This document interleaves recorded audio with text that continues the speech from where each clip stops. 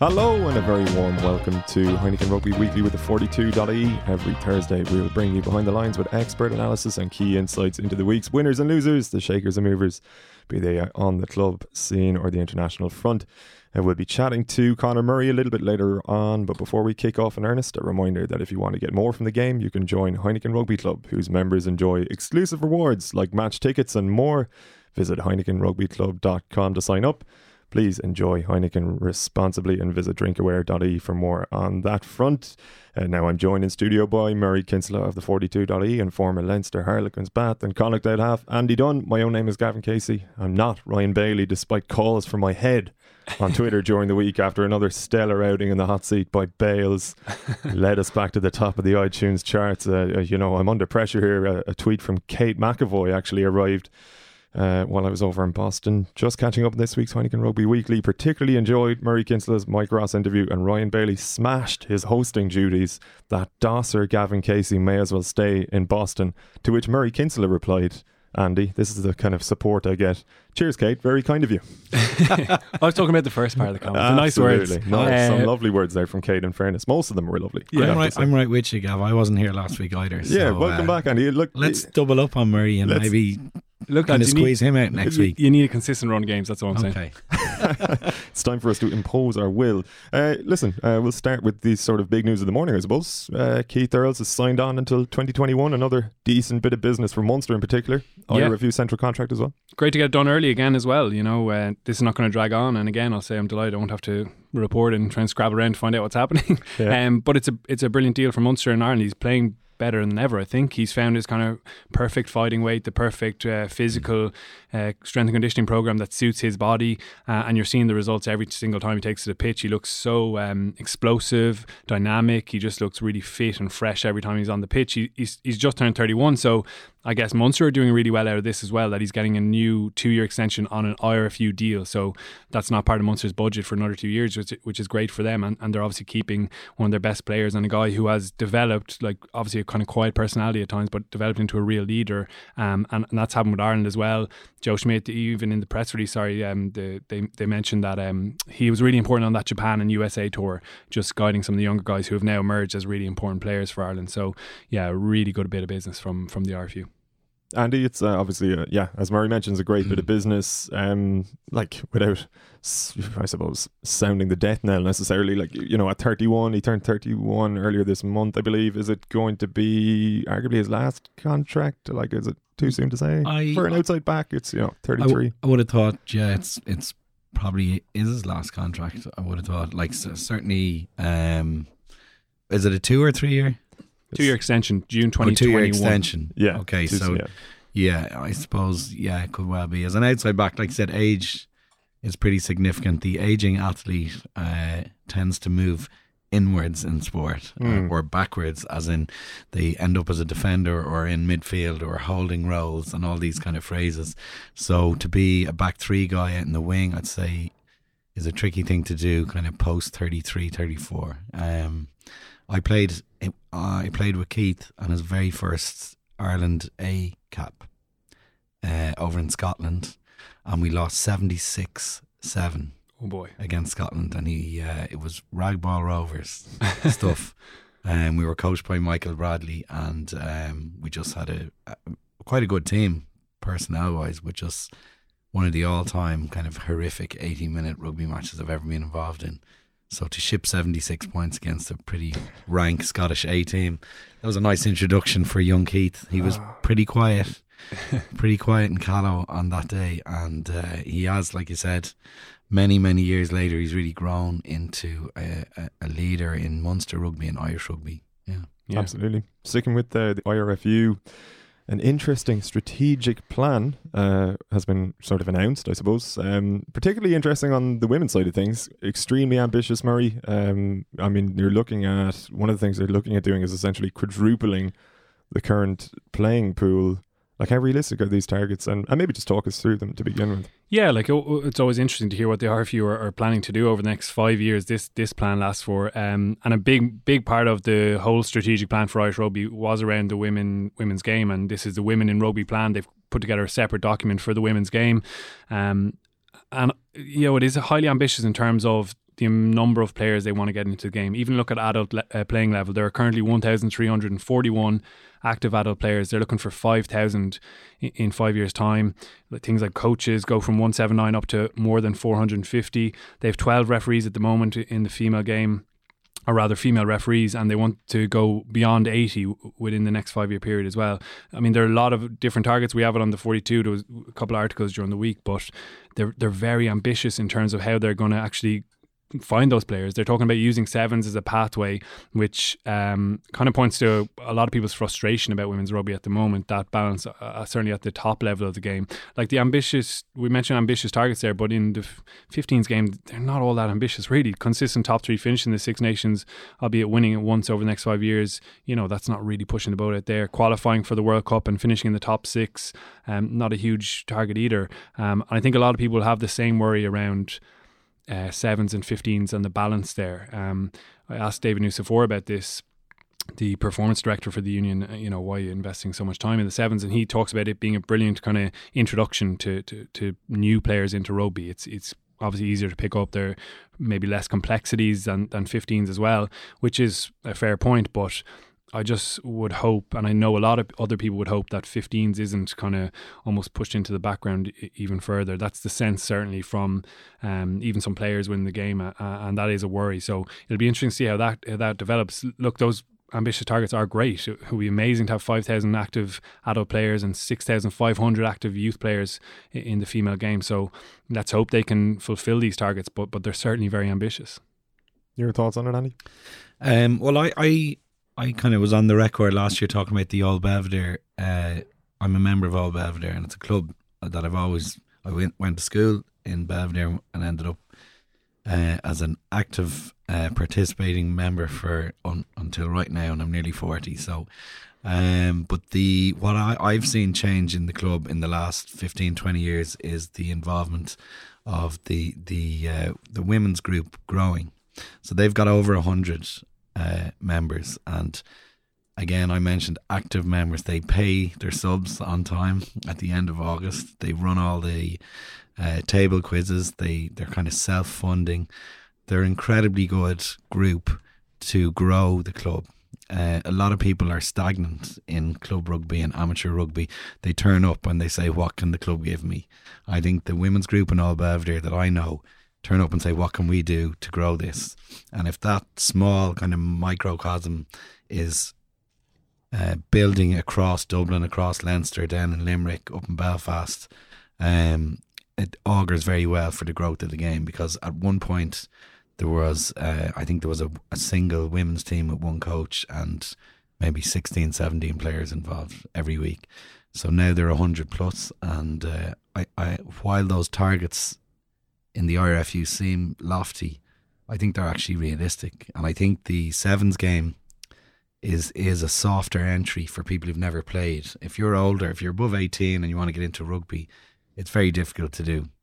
But to come in through a kind of a softer, physically softer way to get into it is sevens. It's less contact driven, it's less set piece driven, and it's probably a little bit more fun. It's not much more fun on your lungs, but I think it's quite a smart strategy to try. Anthony Eddy is running that program for them. I think he's been a long time colleague of David Nucifora back in Australia, so he's brought over his right hand man to try and implement that, and he's done a really good job, I think, both in the men's and women's sevens game. But I think from specifically the growth of the women's game, I think it's pretty smart strategy, and I think it's viable. Yeah, I guess just a final point on that, there is kind of a slight difference between the two programs, because you saw last year a couple of players withdrawn from the Six Nations to go on sevens duty. Obviously that's unimaginable in the men's game. So I think there's a frustration there, talking about equal opportunities and treating both games the same way. That's probably the frustration in the women's game. Obviously the player pool is so much smaller that they kind of have to have that balance, and that's what they say. Nucifora says it's a women's rugby program, not a sevens and 15 separate rugby programs. So there's definitely balance there, but encouraging, definitely. Now on to the curious case of Christian Wade very briefly. He has retired from rugby effectively. Like, Wasps have agreed to release him from his contract. He's looking at going into the NFL, or so the story goes, via their, I think it's the International Player Pathway Program. An interesting move. But Andy, like a guy probably who has been underutilized, maybe slightly undervalued, would you say?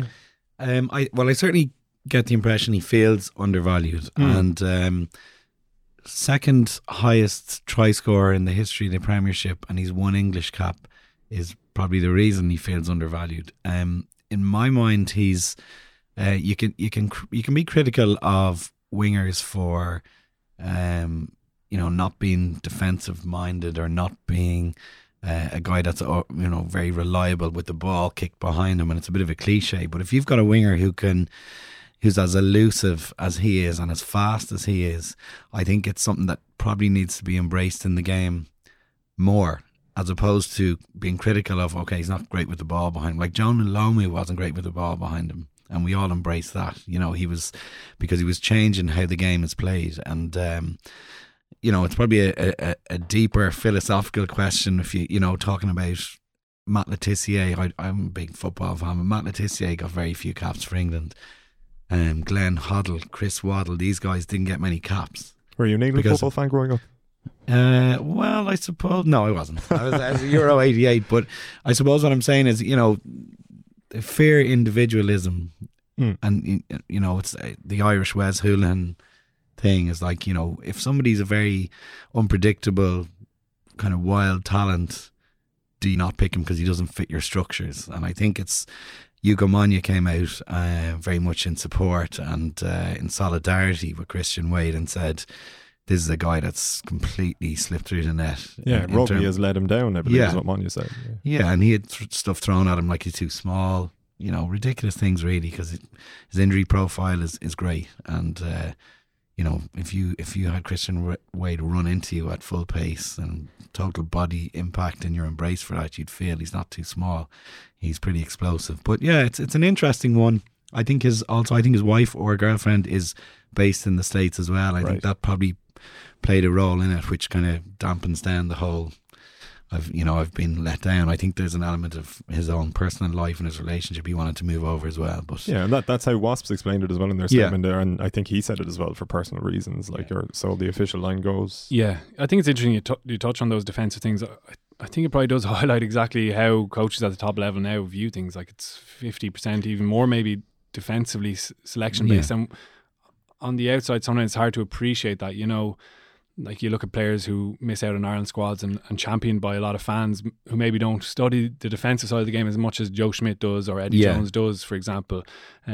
Especially in an age where defence now is almost even more than attack, because you're actually trying to score tries off your defence and have those turnover situations where someone like Wade does thrive, obviously. But I just think it sums up where certainly Test rugby is. There's not as much space for a guy who doesn't have that side to his game as well. Like there is space for small guys. We've seen Damien McKenzie, Cheslin Colby as well has been brilliant for Toulouse and obviously back in the South African mix. So I don't think it's a death knell for smaller players in rugby, but I think we have moved to a point where a coach is going to judge you on your defensive and all those other little bits as much as he is on your attacking ability. I think it's like risk management as well. Like if you look at those stats from the what was it called, the strategic review from the IRFU, like the revenue brought in by the senior Irish rugby team, the top team, I think it's about 80%. 80%, yeah. So it's 80% of the entire revenue that's generated. Are you going to be like embracing risk as the head coach, a guy you can't quite trust defensively? Probably not. Yeah, they're under pressure, these guys, making decisions at the top level. Don't envy them. Absolutely. It'll be interesting what Christian Wade can do on the end of many a punt, I think, in the NFL. That's probably, generally speaking, where he'll end up. But he's only the same age as Jared Hayne when he's there's one thing 27. You can always see where someone's coming in rugby when you're carrying the ball. You roughly have a bit of a view in front of you. I think that the big changeover going into the NFL is you've no idea where the impact is coming from. You're facing the opposite direction to catch a ball, and there's guys coming from every angle. I think that's one of the transitions rugby players have found from I've read this recently. It was a Jared Hayne interview, and he basically said it, rugby is one directional. There's a group of people in front of you that you have to get through. In NFL, you're facing in any direction, and they're coming from a 360 kind of panorama with a view to trying to break your spine effectively. And that's a pretty significant transition from rugby union. Absolutely, yeah. Like Reggie Bush and Colin Kaepernick were among Haynes fans as well, so I'm sure like they do like the idea of bringing people in from other sports. I'm sure if that's what happens with Christian Wade, he'll have plenty of support wherever he lands.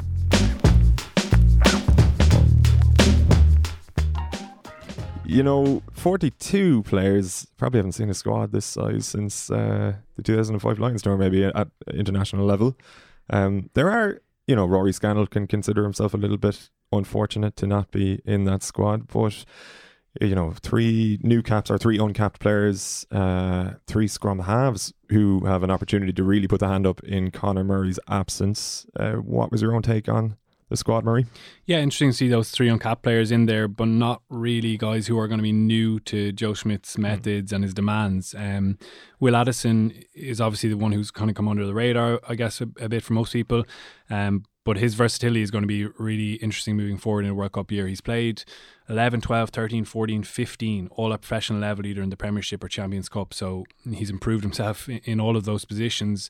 Irish qualified through his Fermanagh-born mother, so there's a pretty recent connection there as well. He has all the kind of traits that Joe Schmidt likes in terms of, that fight on the ground. He's really active when he gets tackled, hitting rucks, really good aerially, defensively pretty sound, although I think he missed a one-on-one tackle on Tuilagi in that first game in the Heineken Champions Cup, so I think a little bit of a work in progress there. He kind of looks like Jared Payne. I think a lot of people are making that comparison. I think it's fair. He looks like a really intelligent footballer, and he has a bit of something special in attack. He's beaten 11 defenders in the last couple of weekends. I think he has had 8 offloads as well, and you saw him creating that try for Dave Shanahan over in Paris against Racing 92. Lovely bit of footwork back onto the inside, fends Simon Zebo and offloads there as well. So it's also not kind of superfluous, the offloading. It's always effective and there's always a clear target. So I think Joe Schmidt will really appreciate that bit. Brings other players into good positions as well with his passing game, short and long. So very complete footballer. He's 26, so he has a very good pedigree, and I think Joe Schmidt has probably been working on this one for a couple of years. There was a bit of chat around him last time he was up for contracting at Sale. He stayed, but I wouldn't be surprised if they've been in a bit of contact. He's been in camp in Australia during the June tour for a week in Melbourne, also in August, so he's got a really good understanding of what's coming. Ross Byrne obviously did the June test tour with Ireland, very unlucky not to get off the bench in the third test just with the way the game worked out, but I think he's been consistently good for Leinster without being glamorous or flashy, calling play well, leading his team into good positions and invariably coming away with points. So I think he probably goes under the radar when you've got guys like Joey Carberry who can create something a little bit more eye-opening with ball in hand. And then the last guy is Sammy Arnold, probably the biggest surprise, I guess, in this squad, but you look back to the Six Nations campaign, he went away to Spain with them for that week-long training camp. He was there for the week of the France match. He spent a 2-day camp with them in the second kind of down week of that championship as well. So Schmidt's been working on him quite a bit. He's 22, so there's loads of scope for progress with him, but he's a very explosive athlete. I don't think the physical side of the game and stepping up is going to be, well, obviously it's big for any player, but I don't think it's going to be the biggest step for him. And he looks really coachable. He's improving all the his passing game, his vision, his defence has really progressed massively in the last year, and he's making really good reads. And just being aggressive there. He's a very aggressive player. Even when he scores a try, you saw him against Gloucester, he smashes the ball into the ground. He looks almost angry, but he plays with that kind of chip on his shoulder, that edge that certainly helps when you get to test level as well. So 3 guys who add something new, but are very aware of what's coming under Joe Schmidt, and you were never likely to see a great amount of experimentation. He's capped those 35 players since the last World Cup. He's done that. He's built that depth now, and it's just about kind of refining the squad. Loads of guys in here, but I don't think everyone will go. Obviously, everyone won't go to Chicago, and he'll rest a number of frontliners there. So it should be a pretty interesting team for that first test, I think, against Italy. Yeah, and potential there, Andy, for the 3 new guys. Well, potential new caps to sort of get that baptism of fire in the first test, actually, because it is Chicago, and probably difficult to see some of those guys involved with Argentina and New Zealand to follow. Yeah, well, I don't think they will be involved in those more significant games, but it's like I suppose a mini kind of induction program for guys who are kind of standing out in those Pro 14 games. I'd fully agree with Murray there on the Will Addison summary is an interesting one. I think when a coach comes, I think he's been kind of sought out by Joe. I think he's actually looked for him actively, as opposed to being passive and said, well, here's a guy who's happened to have played well enough to raise his head above the parapet.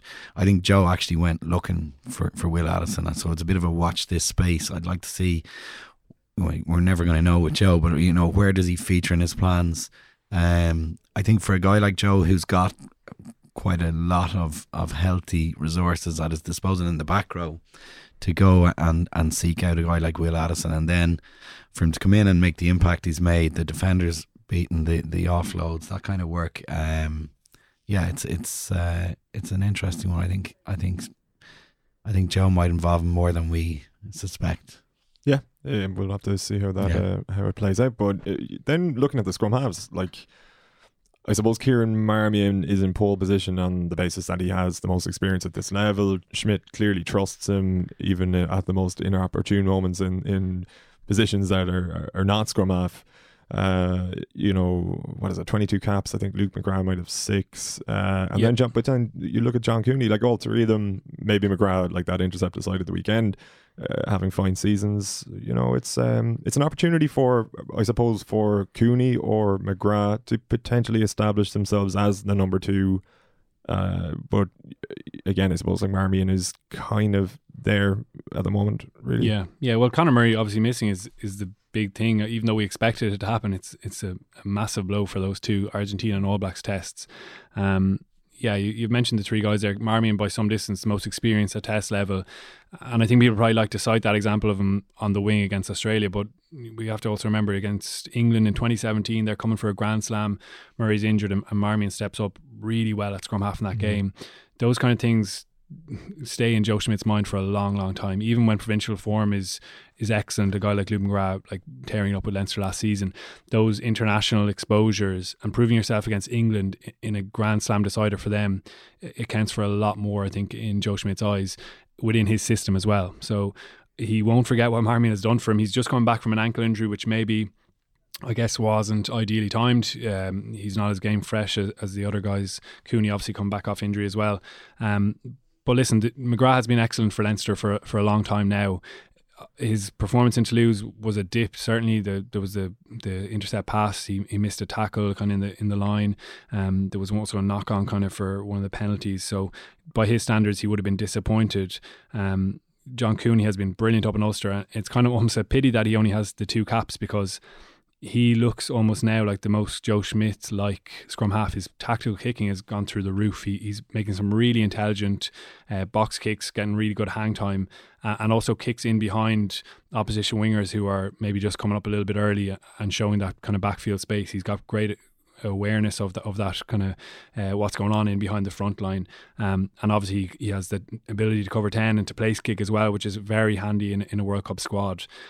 So it will be interesting. I do think Marmion is in, I agree with you, I think he's in pole position for those 2 bigger tests, but Schmidt, I guess, has to learn more about these 2 guys who are less experienced at test level. So I think it's going to be interesting to see which one of those 2 maybe pushes on and claims that 3rd spot in behind Murray and Marmion, who I think are pretty much nailed on for the World Cup. Just the John Cooney thing, his place kicking, I think that like what he's bringing in is we don't have too many place kickers that, when apart from Sexton, that you go put the kettle on when they're going to take a kick, that kind of air of inevitability. They're getting this one. We need 2 or 3 kickers to back up Johnny, and I think that's his unique selling point.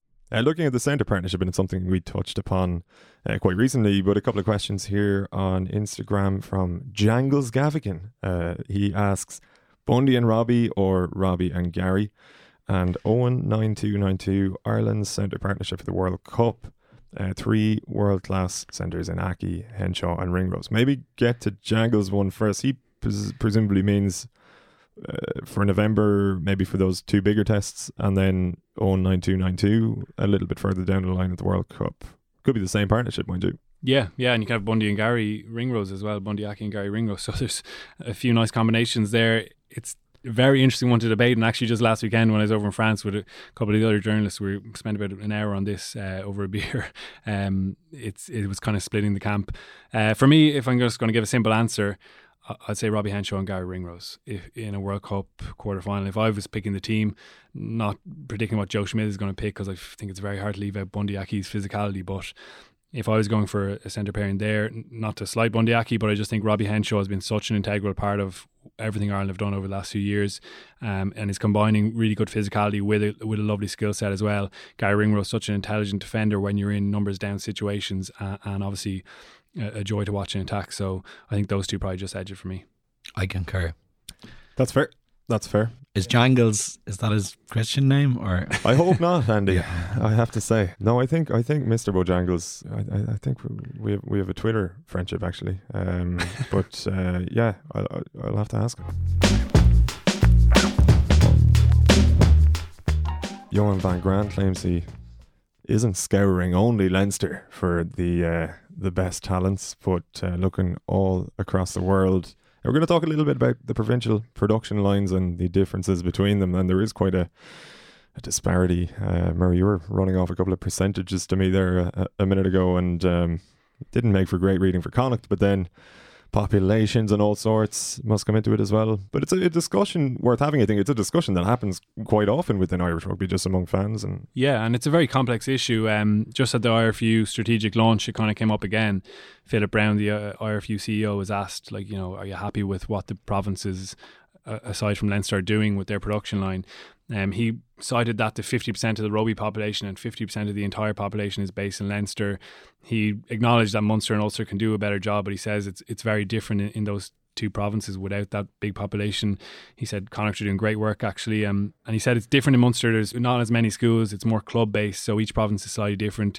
The quote is, if you're asking me, are we getting enough from all four provinces? The answer is probably not, and I include Leinster in that. We can be better across all four provinces. We just went through each of the squads just to look at actually how many guys in each of the senior squads listed on their websites are either born or schooled in that province, so come through the system.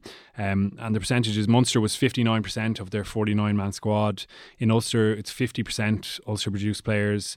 Connacht were down at 31%. I guess we'll come back to that. There are a number of different reasons there, and population is probably one of them. And then Leinster up at 81% of their 44-man squad they've listed on their website. Just in the academies again, the numbers wise, Munster have 20. 4 of those guys are outside Munster. In Ulster, there's 18 listed in their academy. Connacht, they have around 20 as well, and Leinster are 19 with just 1 from outside the academy, and Aaron O'Sullivan, who came over from Wasp. So yeah, they're the raw numbers, but there are so many different parts to this. You look at Connacht, like, it's not like they're picking off youngsters and taking them away from Leinster. A lot of the guys, someone like Nii Adeolokun, who wasn't on the Leinster radar, Matt Healy, who was playing IL with Lansdowne, and have made careers there, which is a really important part of Irish rugby. I would hate that we would lose that. Munster are usually the target of a lot of the criticism here, particularly with Joey Carberry and now Nick McCarthy going to join him next year, and also the signing of those 2 South African youngsters, Matt Moore, who's an outside centre, and Keenan Knox, who's a very big, promising tight head. David Newsford, the performance director, was actually asked about that, and he said he didn't think it was a sign that the Munster Academy was failing in what it's doing. He said, what did he say? I suggest that it means there was an opportunity for 2 young boys who wanted to come to Ireland. They're good rugby players, and we've housed them in a system that will allow them to be the best they can be. So he's happy enough with that for the time being. Provincial identity has been a massive part of Irish rugby, especially when Munster kind of set out the stall by winning those 2 Heineken Cups, and then Leinster following through with massively important homegrown core to both of those teams. I suppose, to play devil's advocate, you kind of have to ask the question, is that now, I don't know what you think, Andy, is that the only way to be successful for an Irish province, that it is all based around homegrown players? Well, I think it's a huge advantage that we've got, but I think provincial identity is a bit defunct. I think with you hear like the guys on BT Sport and Sky, and they were the first people I ever heard refer to Irish provinces as clubs.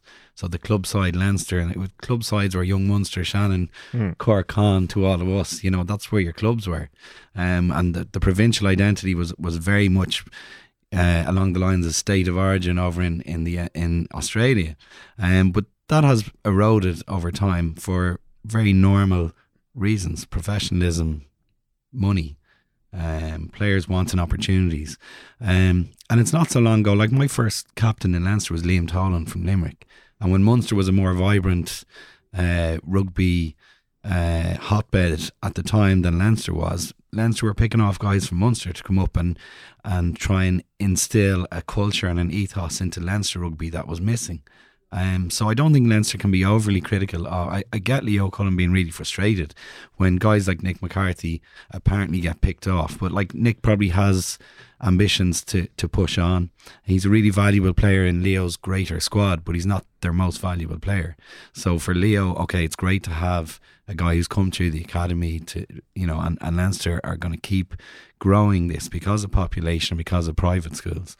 But ultimately, I think the idea that homegrown players is a huge advantage, but I think transition between provinces, or now what we'll call clubs, is really important. And I think it's just being a victim of your own success for Leinster to an extent, that they're going to lose people. The argument that it comes down to population is doubtless valid.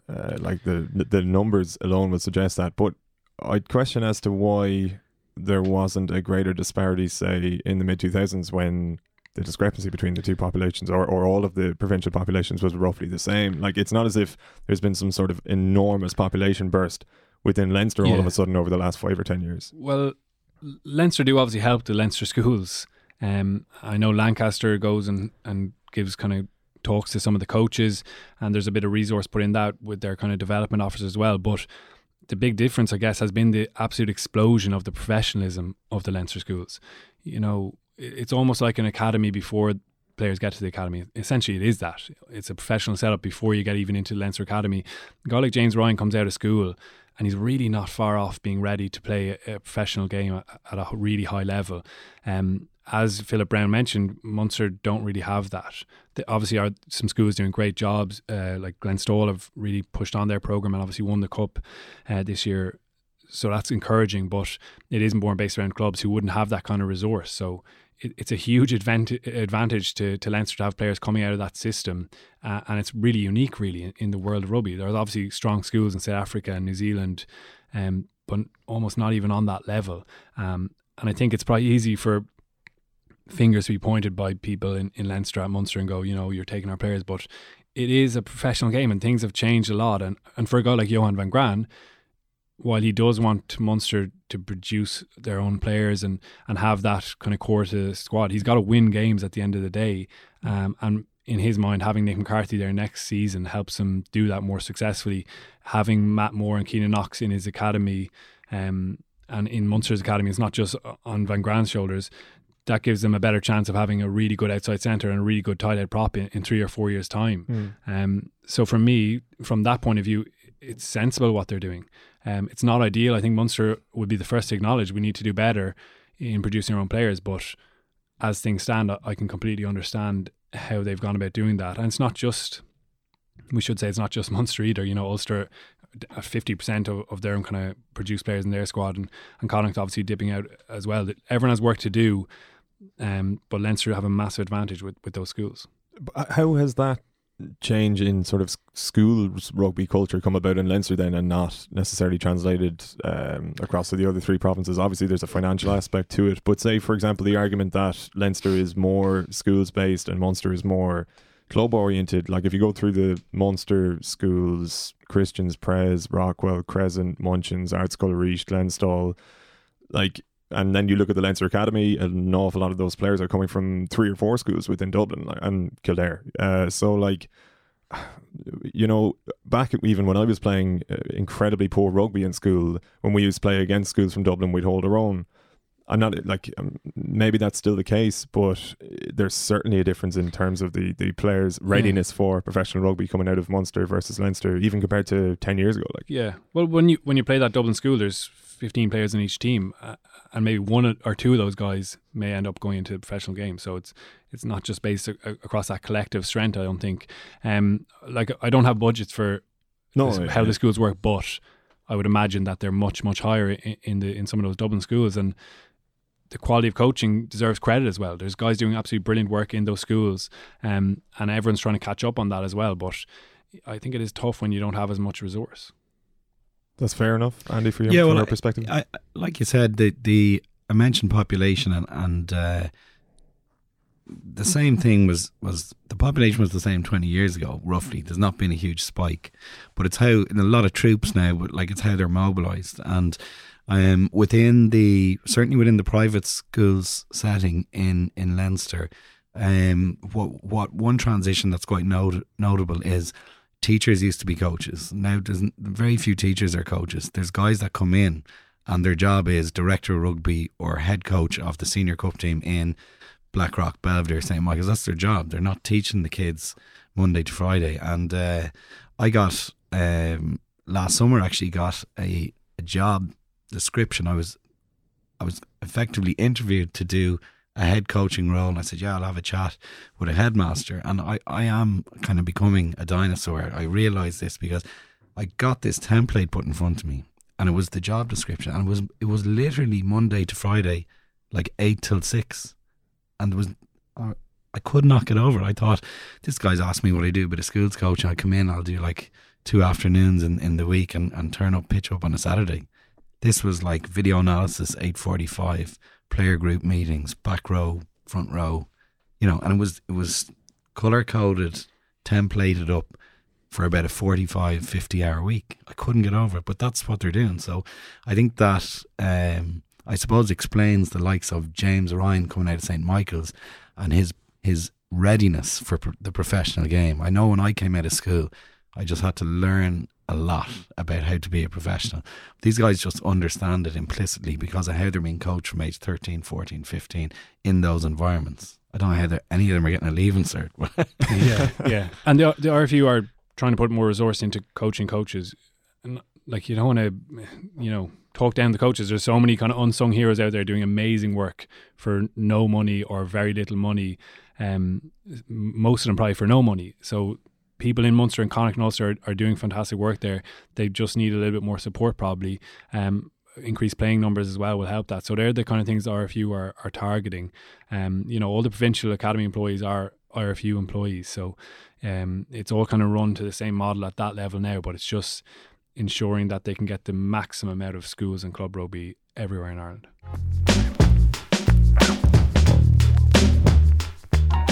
Now, time for some Murray and Murray action. Had to. Murray, you caught up with Conor Murray. He's been doing the rounds, but it was a little bit, he has obviously spoken about the rumours that were flying around about his injury and whatnot. This is a little bit different, your discussion with him. Yeah, he was speaking at a Pinergy event. He's basically teamed up with them for their We Are 16 campaign. But just to touch on the injury quickly, he basically explained he wasn't trying to protect his data. He said he didn't know what the injury was at the start, so he didn't want to put it out there. Asked Munster not to comment on it. He said, listen, we did actually say I was managing a neck injury a couple of weeks later, but he felt that everything had kind of snowballed there, as he said. And he talked about kind of crazy rumours that everything was getting back to him essentially, but he's definitely happy to kind of move beyond this saga. We'll be back on the pitch next month for Munster. Obviously the November tests come too soon, but yeah, after all the injury talk, I just wanted to chat to him about his game. So I thought it was really interesting recently. I heard Ronan O'Gara saying, he was talking on Off the Ball, he said that the Crusaders halfbacks had asked for Conor Murray's box kicking program, and Murray had actually sent it down. So I started by asking him why he's sharing his secrets with New Zealand rugby players. He's so open and willing to learn, Raj. Like he was an out half, so he has a massive understanding of the game. But anything like that, I'm friends with Raj. Looked up to him for years. Now you're friends, and it's still kind of cool when you think about it. But so it's kind of a pat on the shoulder, isn't it, to kind of have what you do and have a look at how you get better. And sent him down not my program, just a drill, a couple of drills that we do. To kind of test your accuracy and things like that. And I was happy to help. You're not giving away any secrets, really. I'm sure a lot of the other lines do something very, very similar, more or less, or whatever they do, whatever works for them. So I'll keep an eye. Actually, I forgot about that. I'll keep an eye on the lads' box kicks now and see how they go. Would you and Roger just be friends now, or do you still turn to him with rugby stuff? Both. It was great to catch up with him now recently we did Munster Patrons dinner in London a couple of weeks ago, 3 weeks ago now maybe, and we were rooming together, which is just quite funny. He put up a picture that we were down in Sandy Park or something funny like that, but both. I'd definitely be both, and him as well, I suppose. As a coach, you're obviously not a player anymore. You're out of the game in that kind of regard, and he's coaching in a different part of the world. So I suppose, the odd catch up here and there, but it's more so every so often. It's just a slag text that you get off him. You don't know what part of the globe he'll pop up. Like, I know he lives in Paris and he's working in New Zealand, and then he's all over Europe then when he's off, and he's doing all sorts of stuff. So it's hard to actually get him in a room. So staying in touch with him on the phone is pretty cool. Yeah, a good contact. But it's interesting about your box kicking, and I want to ask you about your kind of skills. Obviously now, rightly considered one of the best halfbacks in the world. How much time do you still spend on things like your box kicking, your passing, in an average week, say? Those basics should never leave you. I remember Ray Egan said it to me in the academy before. He goes, that's what's going to earn you your bread and butter. Like, that's your pass, particularly my pass at the time. I think I was always a decent kicker, but that kind of came in later with the tactics of the game, and it kind of got recognised that way. But I think passing was always my number one. I always had a ball in my hands when I was younger, always, and throwing it off a ball, or I'm from Patrick's Well, it's a hurling village, but I'd be throwing a rugby ball off my mates, and they'd be like, go away and get your hurling. So no, just catch a few or whatever. So I think I got that the repetition of it like over years without even thinking about it. And then started working with Greg Oliver, scrum half coach in Munster.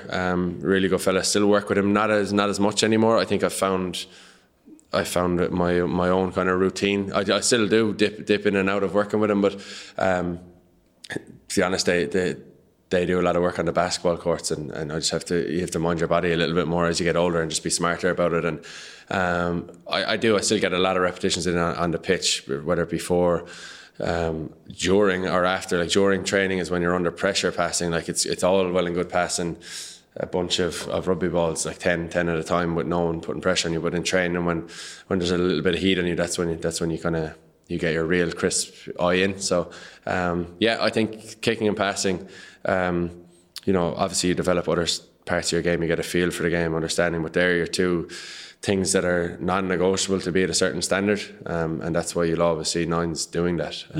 And you probably don't appreciate a good pass until there's an error, right? And that's when it becomes apparent that the passing has been good. Yeah. Like, how do you measure that and say, right, I had a good pass? I know what you're going to say. That when a pass needs to be on the money for your 10, when it's longer passes that go from 9 to 12 off a line out or off a scrum, those ones that need to be really early on the money, that's when you know when the move, say you're trying to get to width, and your pass checks to 12, and then it just stops everything. You can't get it away, and you're like, that started with me. That kind of eats you a little bit. So, and then on the other side, if you get a really good pass, I remember there was one in Australia off the top of the line. It was a front ball. It was 1 or 2 or towards the 5 metre, and I just got a really good hand, and I got a really good grip on the ball, and I ripped a really nice one too. I think it was to Johnny. I think it was to the 10, and it maybe could have been the 12, but it was just a really a perfect pass. And I was like, that. And I think whatever launch move we were doing worked well, because that's where it starts on the front foot. If a move doesn't work, they can easily always put it back on the 9. So you're under a bit of pressure from the off. But yeah, you look at things in big moments as well. When there's a lot of traffic and you're trying to find a gap or a way of getting it to your 10. Because maybe on a turnover, Zeebs was always really good for the turnover. He'd obviously be more often than not playing 15, and he'd be in the backfield, and on the turnover he'd want it because he gets in his hands early. So we always had a good relationship that way. Like, if I got my hands on the ball off a turnover, you could just launch a wide pass to him, and he'd be on it. So just a range of passes that you can be happy with after a game. And then obviously when they don't go so well, you work on that too. So do you have a favourite pass you've ever made? Favourite pass? Oh, there was one. against Toulouse, Keats was playing 10. There was one against Toulouse where I think Casey Laulala scored off it when we beat him by quite a bit at home. Yeah. And it was a quick ruck, and I picked it up, and somehow I was kind of in the middle of the ruck.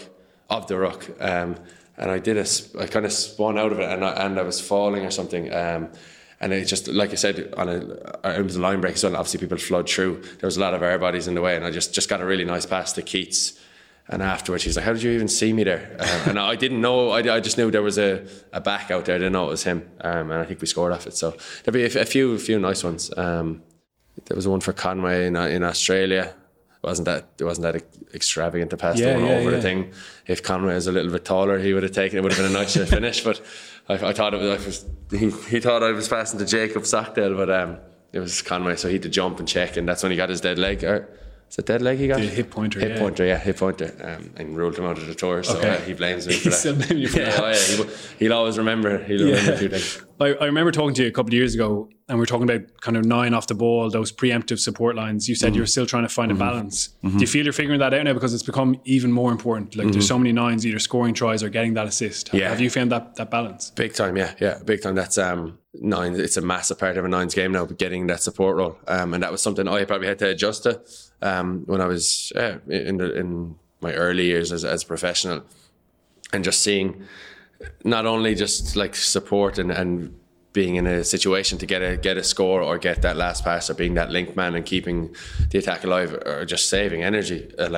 So I used to, like, when I was younger, passing, and you nearly take the long way around, you'd nearly run backwards to get to that wide ruck, whereas if you just go upfield straight away, you're going to be at that ruck quicker, and you're going to be in the position to get an inside support line and finish off a try or two, and get the ball back in your hands and keep the play going. So sometimes, like, you get in that support line, there's defenders there, but just to keep things moving. And the more you analyse it, and not analyse it, but just you see it in rugby, when nines aren't there, so you might make a break down the edge and you get tackled and then it's slow. But when the nine or anyone is supporting and keeps that alive, then the whole thing just flows, and there's a much better chance of scoring. So yeah, that's something that you'll never stop thinking about. It's something that you got to keep on doing. Like, you know, the one you don't make the effort to go upfield for is the one you might have got to score from.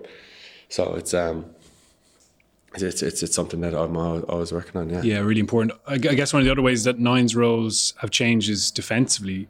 Obviously before it was a lot about sweeping and those grubber kick lines. Now everyone's playing that kind of 13+2 or 14+1 even, where you're pretty much in the line all the time. Have you enjoyed that development? Because it looks like you actually embrace that physical side of it, where some Nines maybe don't. Yeah, no, I do. I think it was good for me because it's I suppose in the past, Nine's role, like you said, was to cover that chip line and cover any of those kicks in behind. And you know, 1 in every 4 games, you might cover one. You'd be covering all the time, but they might try one in 1 every 4 games, and you take and go, yes, that's my role done. Whereas when you're in the front line, you've way more opportunities to make tackles and have an impact on the game defensively. And I like that side of the game. I think it's really enjoyable.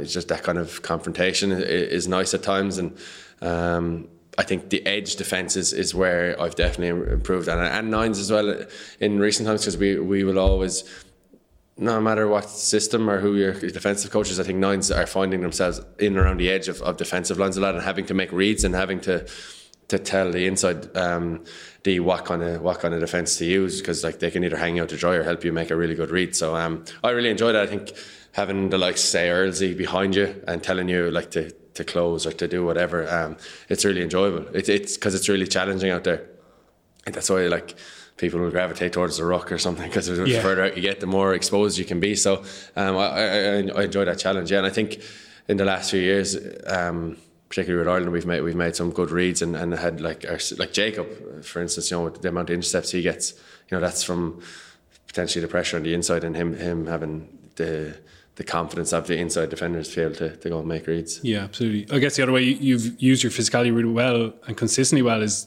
kind of finishing those tries from close range. the 2 centimetre tries. Yeah, the 2. You get a bit of slagging. Small bit. They all count for 5 points, I say. That's it.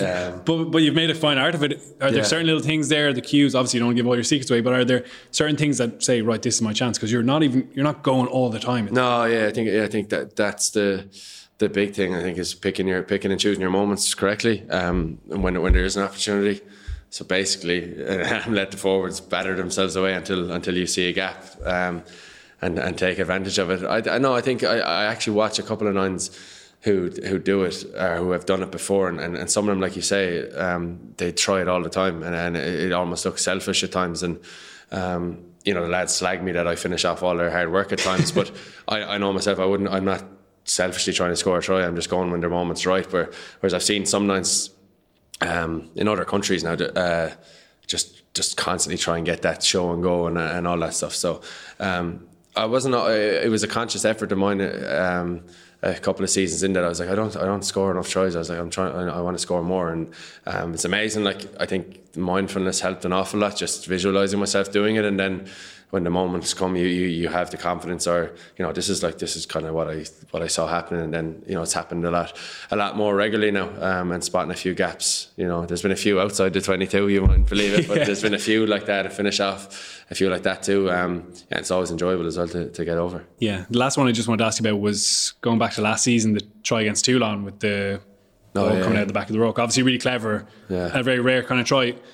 I suppose that moment kind of highlighted as well, but would you spend a lot of time on the laws of the game, going through possible scenarios like that with coaches? If I said yes, all the lads would call me up and say you don't study the game at all. But I think coaches keep you up to date on the laws, because they're always changing. I said from following rugby and keeping an eye on it, they always change. There's always something new at the start of the year. Always something new at the start of the year where I always go, oh my God, I didn't know that. I didn't, particularly foot in touch when the ball is over the plane. It can be confusing. It can be really confusing. And if you're not all over it, and then suddenly in a big game you think you're doing the absolute right thing, you think, oh, he's kicked this on the full here, and then you make a mistake. It's the old law, or it's the old interpretation of it, or whatever. So the one against Toulon was just a blatant knock on. He tried to play it, and it was a knock on. I think just being confident that maybe before I would have been like, oh, it's still a ruck or whatever. But suppose you have to push it a little bit too, and know the ref you're dealing with, and will he give you a chance to review it, or will he just blow a penalty against you straight away? So somehow people, the lads slag me like that. I don't really know what I'm doing, but at times I do. At times I actually do. Yeah, well, plenty of time to study the law book now. But thanks for talking to us, and best of luck with the rest of the recovery. Cheers, Mark. Thanks a minute. Nice one.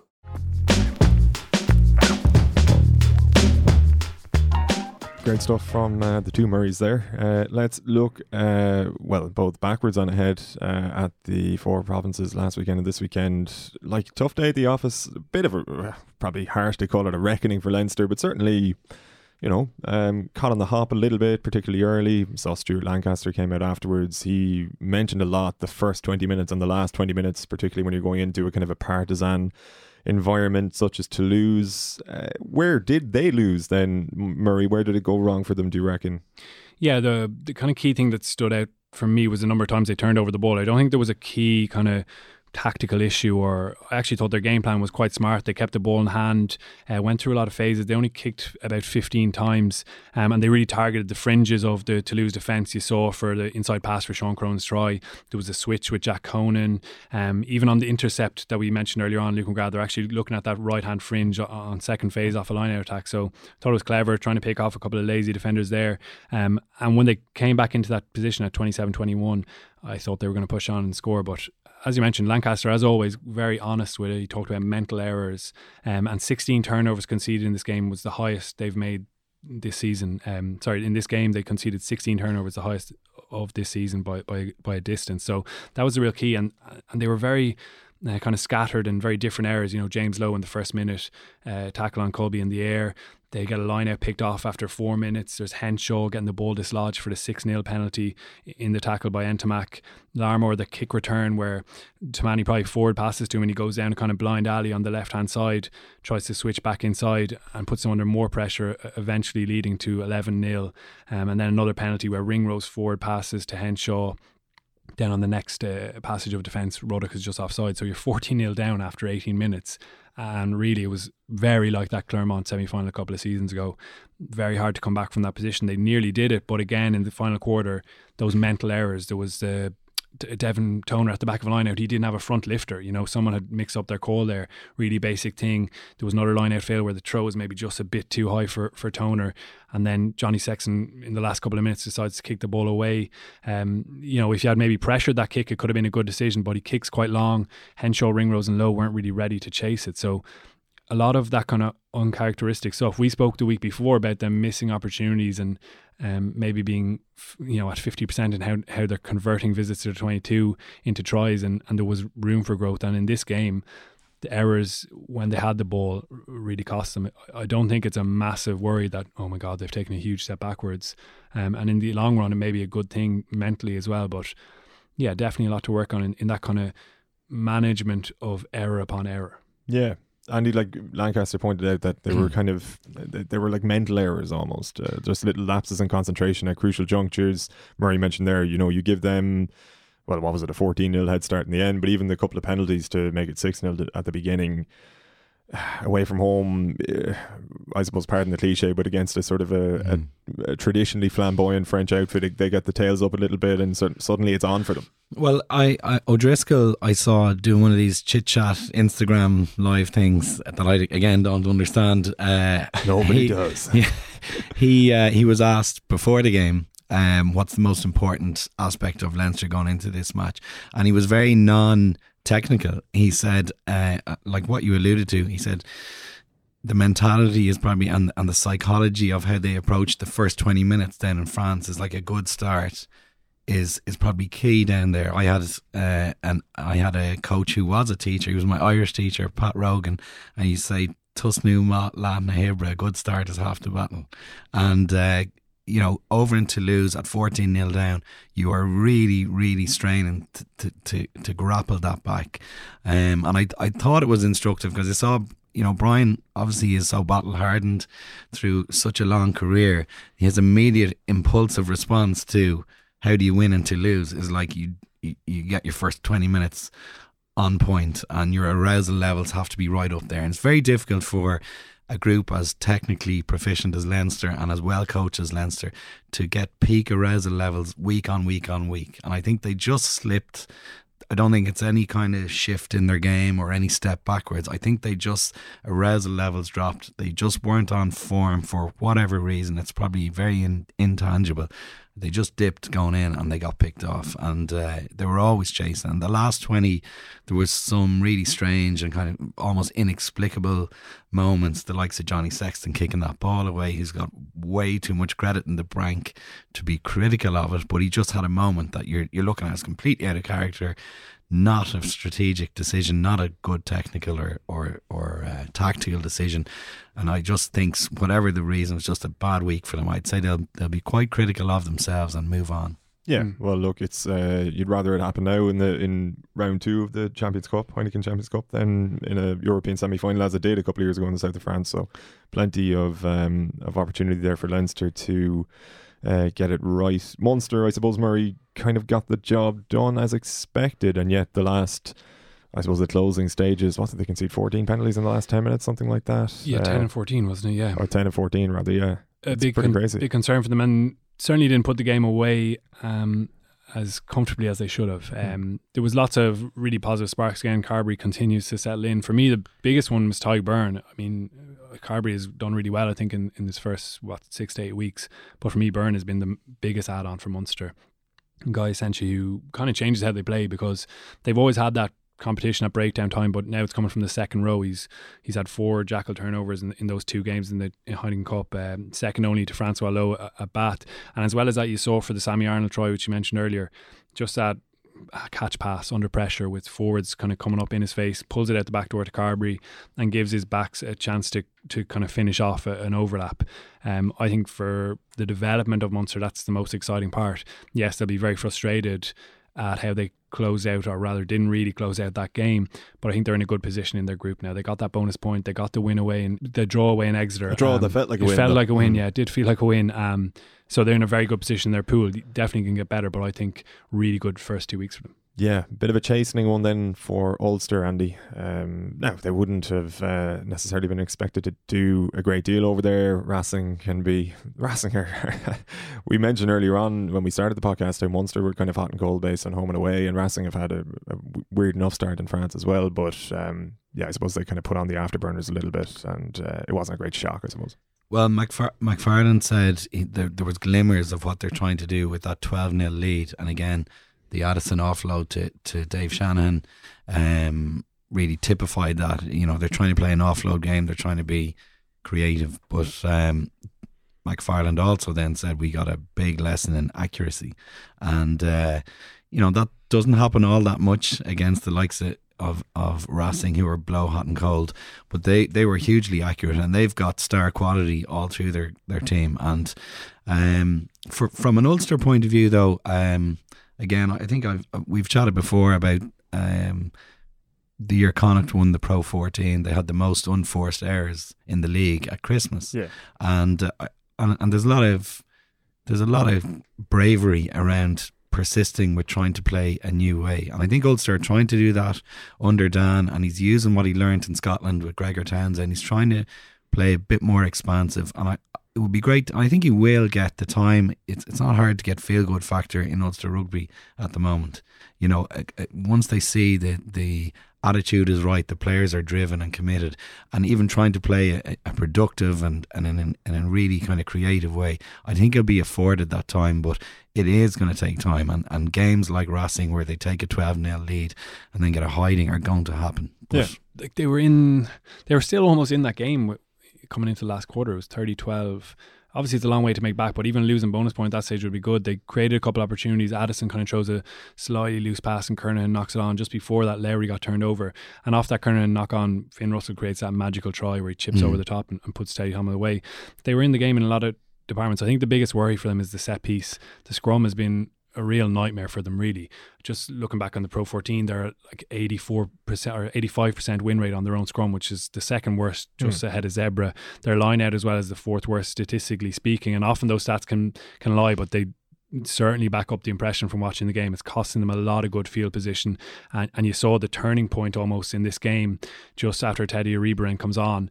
They absolutely savaged the Ulster scrum down on the right hand side, get the tight head up. Anthony Claassen can just kind of stroll off the back of it, drawing Jacob Stockdale, who was a little bit exposed. I think they could have crossed over from the right hand side and helped him a little bit more, but he puts away Aribaran in the corner, and that really changes the game.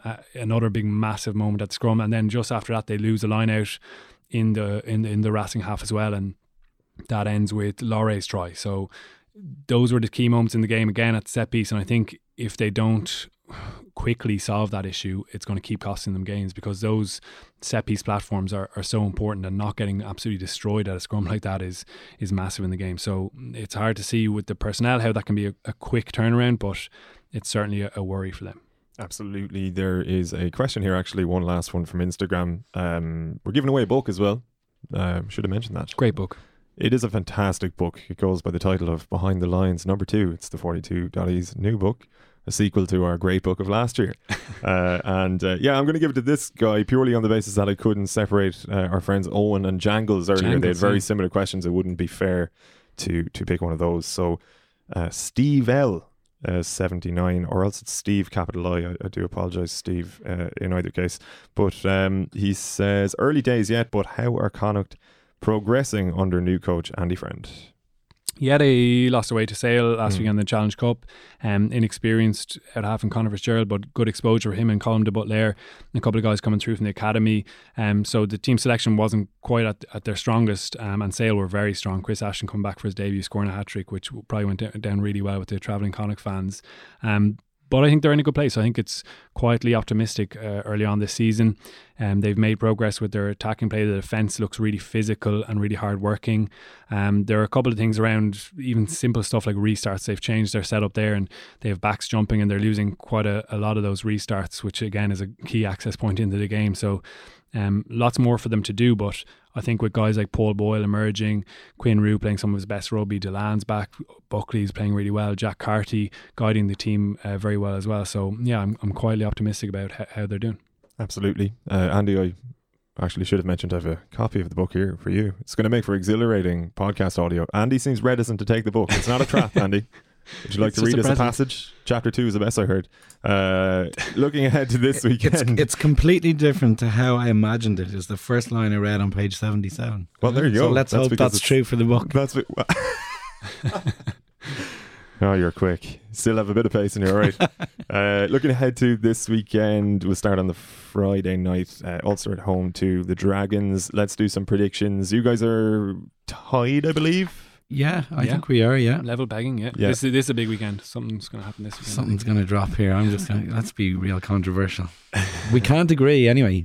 Let's not agree on something. Well, one of you, there's going to be a bit of give at some point. I'll start with yourself, so Andy, with Ulster at home to the Dragons this weekend. Oh, yeah, well, I think Ulster are going to win. Let's start bringing bonus points into it and whatnot. Okay. I mean, are we Ulster to win with a bonus point, with a try bonus point. Okay. I'm going to say the same. I can't just pretend I'm not going to predict Far the bonus. Will we just read the book, lads? Because this. Well, let's see. Go through the games. What else? What have we got? Ospreys at home to Connacht, also on Friday night. Connacht in Ospreys? Connacht in Ospreys. In Neath/Swansea. In Swansea. Yes.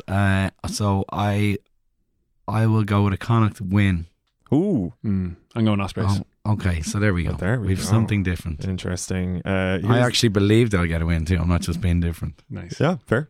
Here is the grudge match of the weekend. No, not Munster in Glasgow, but Benetton versus Leinster. A shot at revenge for the Eastern Province. Andy, surely they'll get it. Yeah, I would say on the back of the kind of hiccup in Toulouse, I think, I can't see anything else other than probably a bonus point win away. Yeah, I agree. They're going to have a couple of Irish internationals there as well. Some of the guys who maybe won't play in Chicago, so I think they'll have a pretty strong response. And Munster at home to Glasgow. It's an interesting fixture, this one. It's a vicious fixture. It's a little bit, there's a lot of needle between these two teams. Obviously, Conor Murray won't be involved in this particular entry to the saga that is Munster versus Glasgow. Murray, which way do you see it going? I'm going to go for a Glasgow win away on the road in Thome Park. Oh my days. It's a vicious fixture and the Munster fans aren't going to like it, but I just have a feeling Glasgow are going to nick it. Goodness gracious I would be the same actually on that. So we only disagree on the Connacht. Ospreys, come on Ospreys. So there's only one that can possibly separate you next week. That's all we've got time for. Thanks a million, gents. Appreciate it. So until next Thursday, enjoy the rugby over the weekend. Reminder that if you want to get more from the game, you can join Heineken Rugby Club, whose members enjoy exclusive rewards like match tickets and more. Visit HeinekenRugbyClub.com to sign up. Please enjoy Heineken responsibly and visit drinkaware.ie for more on that front. And a reminder as well that Behind the Lines number 2 is on sale now. Let's take it to the top of the book charts. We're top of the iTunes charts. Well, maybe not at the moment. Get us back up there for the love of God. Save my job. Bales is on my case. Okay, guys. Cheers. Thanks a lot.